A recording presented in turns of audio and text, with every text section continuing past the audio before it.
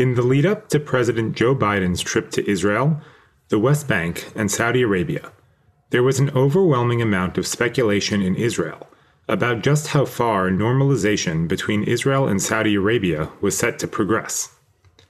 While few predicted that full diplomatic ties were imminent, the rumors ran the gamut from granting of overflight rights to Israeli Ministry of Defense or IDF officials traveling with Biden from Tel Aviv to Jeddah.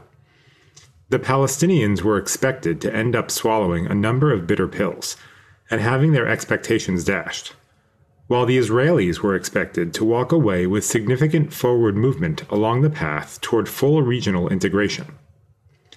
Instead, it was Israel whose expectations required tempering. While Israel received a warm embrace from Biden, including the Jerusalem Declaration, laying out American security and strategic guarantees to Israel without much of anything in return, the reception from Saudi Arabia was notably chilly.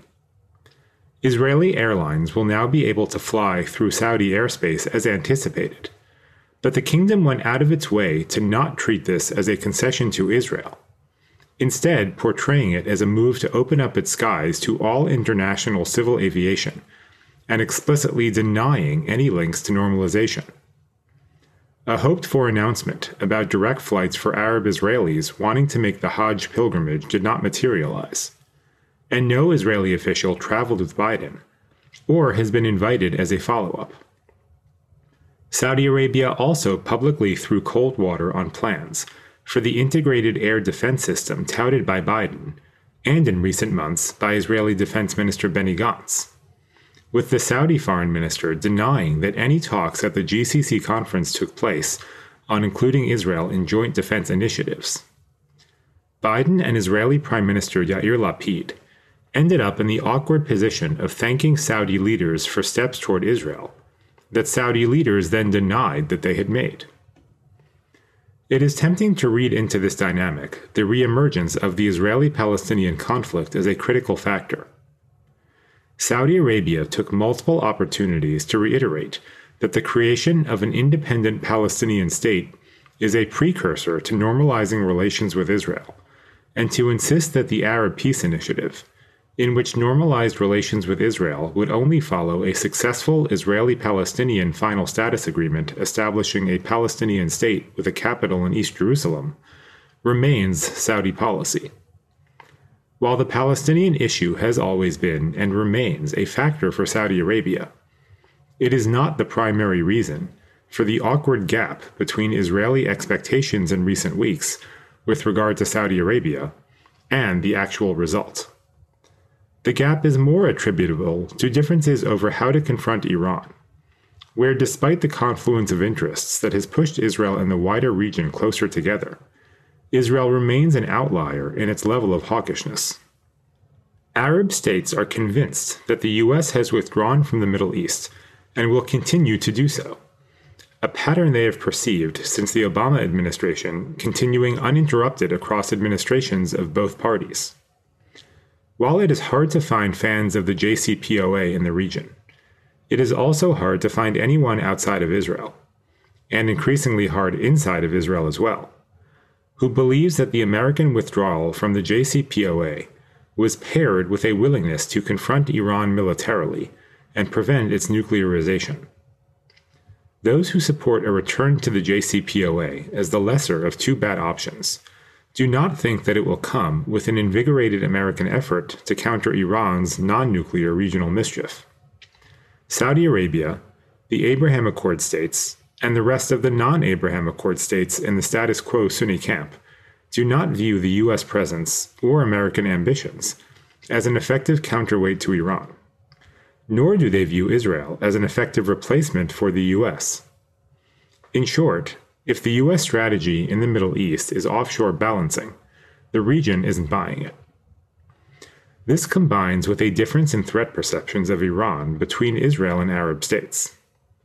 Neither Israel nor its current and potential future diplomatic partners want to see a nuclear Iran or a militarily and economically resurgent Iran, but Israel stands alone in viewing Iran as an existential threat. The gap in threat perceptions between the U.S. and Israel has been the cause of decades of disagreement between the two countries on Iran policy, and the Sunni states stand somewhere on the spectrum between the US and Israel. The Saudis and the Emiratis have been on the receiving end of Iranian missile and drone attacks, and Bahrain lives its life in the shadow of Iranian naval threats. But all of them believe to varying extents that Iran can be managed. Israel does not, and that creates a difficulty for Israeli policies that are simultaneously pushing for stronger confrontation of Iran and stronger relationships throughout the region, as it views these two as going hand in hand, while the rest of the region sees dangers for themselves in the Israeli approach. Israel wants to drive a wedge between Iran and Sunni states, but Sunni states are hedging their bets through bandwagoning with Iran. It is why Saudi Arabia and Iran continue to hold rounds of talks aimed at resolving their differences. It is why the UAE just last week announced its intention to send an ambassador to Iran and specifically rejected the idea of a Middle Eastern version of NATO, whose purpose would be to confront Iran. Israel unambiguously views increasing pressure on and confrontation with Iran as the only way to solve its Iranian problem, whereas other states in the region are willing to co-opt Iran as necessary and adopt plausible deniability of more hawkish American and Israeli actions while privately cheering them on. It does not mean that these states are moving into the Iranian camp, but it does mean that public gestures toward Israel that appear squarely aimed at isolating Iran are less appealing to them than they are to Jerusalem. For all of the exuberance about potential Israeli-Saudi normalization, which I expect is coming at some point in the post-King Salman era, it is not here yet, and the Palestinian component is not the only reason why. Israel's appetite for building an open alliance against Iran is not shared by its regional security partners, and Saudi Arabia in particular is engaged in a delicate tightrope act in being unsure as to the best way to prevent further Iranian-sponsored attacks on its oil facilities and shipping in the Persian Gulf.